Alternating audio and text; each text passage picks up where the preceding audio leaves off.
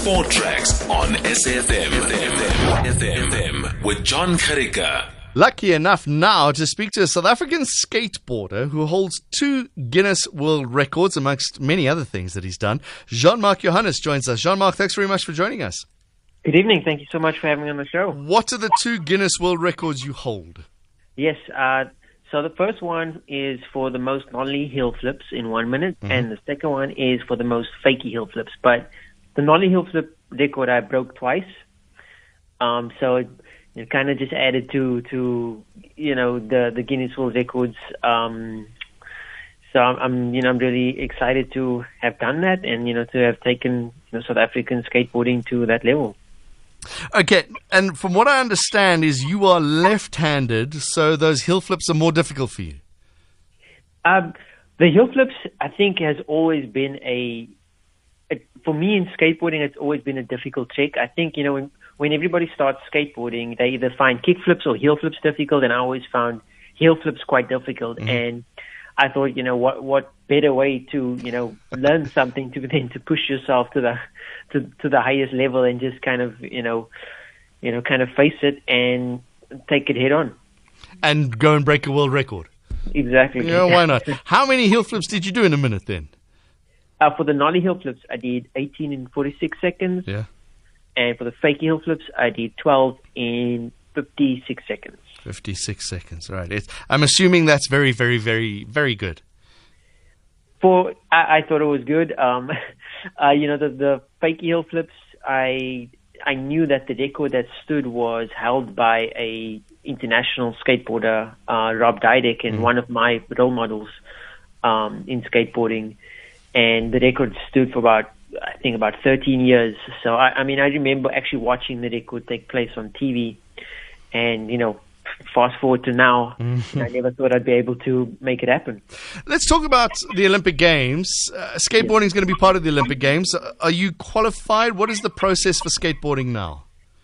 So the process for skateboarding, we're still underway for our final season. So season 1 started last year, and you needed 2 top scores as an athlete to get you to season 2. And thankfully, I got 2 highest scores for the continent in Africa, and that qualified me to season 2, which is the last leg of qualification for Tokyo. And basically, we still need a few more qualification events that were obviously cancelled this year. So the process in which skateboarders would qualify is through a series of events, qualification events, that add up to a specific amount of points for Tokyo for 2021. Technically, I should be of the generation that knows everything about skateboarding. I was of the generation where it started. Awesome. But I've tried it. I fall on my head every single time, and I just don't get the sport. I don't understand it. It makes no sense to me. So you're going to have to explain it to me slowly, Jean-Marc. How do you win or lose at skateboarding? Firstly, aside from skateboarding being a competitive sport, it's more than that. So that's the reason I got into skateboarding. So, I never knew about winning or losing. That wasn't the first thing that occurred to me. So when you get into skateboarding, and I'm sure you must have experienced this when you tried it out for the first time, you get on a board and it's fall down. And you eventually fall down. I think that comes with anything. Right. But the great thing about skateboarding, and the one thing that really kept me coming back to the sport, was that I built up this resilience from skateboarding. Not from me being competitive at it, just from me pushing myself in something. And obviously in a competitive side, so to say, there's obviously winning and losing, but skateboarding, I would say, as an art form, you come into the sport as your own, and skateboarding is one big family, and you accept it for the tricks that you do. If you feel like if you want to do handstands on the board, that's perfect. If you want to, if you want to do a front flip, that's also cool. But I think obviously winning and losing, that comes down to competitive skateboarding, and there's obviously in a competition there's criteria. difficulty of tricks. Okay. And, obviously, the style and obviously rules like any other contest. So. Okay, so it's an artistic sport like gymnastics or diving or synchronized swimming. It's that kind of sport. It's I think in a better use for words, I think it's in terms of art. I mean, it's a form of expression. Skateboarding is always, I felt, for me personally, was a way to express my creativity as an individual.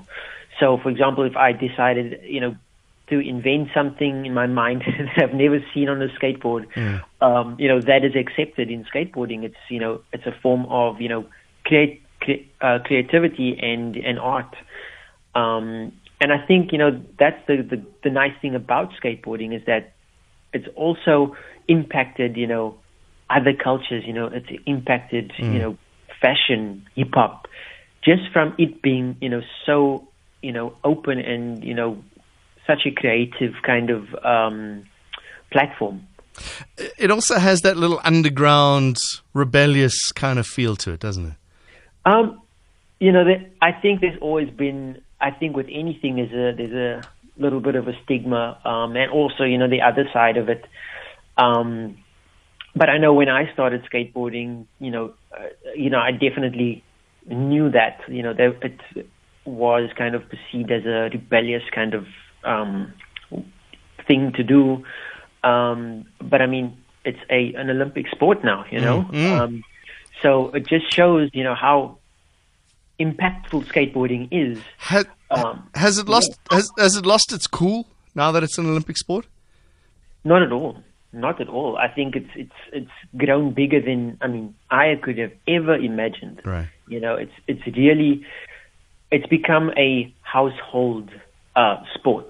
It's very common for you to see someone on a skateboard now in the street. I mean, not necessarily taking it professionally, but in a means of transport. Yes. It's more than just a sport. It's part of the household. Very good point. Okay.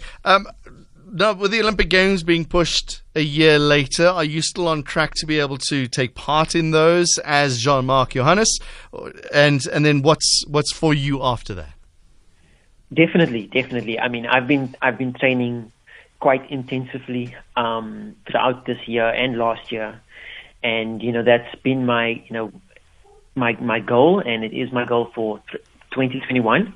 Aside from obviously competing, I do want to break a few more Guinness World Records, which I actually was approved to break about 2 or 3 days ago by Guinness World Records. Okay.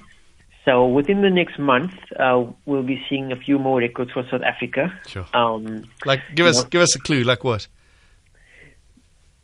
So the one is a little bit more fast-paced. So usually I would go for how many tricks in a minute. So one of them is I'll just announce it. One of them is the most varial heel flips in a minute, and the other one is the most nollies in 30 seconds. Sure. So I know that the 30-second one is going to definitely give me a run. I think because it's a constant kind of movement. You won't be able to really, push on the board in between tries. So I think that will take the most out of me. I think definitely. Well, good luck to you. 4 Guinness records. How many people have got that many records in the Guinness Book of Records? So hopefully by the end of the year, my goal was 10 for this year. Yeah. My goal was 10 for this year, but I, ambitiously went on, to Guinness World Records, and I didn't realize there was actually a limit to how much you can actually break within a certain or go for in a certain time period. So I just went for 2 more, and by the end of the year, before the end of the year, actually, we'll have 6 Guinness World Records for South African skateboarding. We got to wrap it up, but has the lockdown affected you a lot, or have you, because of skateboarding and what you do, you can kind of do it in your driveway? Exactly. I think, with the lockdown obviously, implemented, it was a bit of an adjustment just in terms of training, because I would be at a specific, skateboarding facility, every single day. So I became very used to the obstacles and everything I was training on. But aside from that, and I think with any athlete, they'll tell you that, training outside of your sport, eventually, the more competitive it gets, the more demanding it gets on your body. So, a lot of my focus was onto physical training as well, which I was doing at home with certain gym equipment that I had. Right. In terms of skateboarding, there are certain obstacles that I did have at home, like a rail, things that I could just practice, tricks that I was, kind of already practicing. It will just be kind of a little bit on a smaller scale. So the rail I have at home would just be on the ground as opposed to the rail going downstairs. Yeah. So, the idea for me practicing at home would just be to keep my, my head in the game and obviously, keep my muscle memory of the tricks in check. And, definitely I've been able to focus a lot on physical training, which I've, really grateful for, to have had the equipment at home and be able to do that. So, my goals are set and I'm ready for it. Well, look forward to seeing you in the Guinness World Records and at those skateboarding Olympic Games next year, Jean-Marc. Thank you so much for the opportunity. I'm looking forward to it. I'm going to give it my all and represent South Africa as I always have. Jean-Marc Johannes, South African skater, 2 Guinness World Records, as you heard it here. First, 2 more aimed before the end of the year.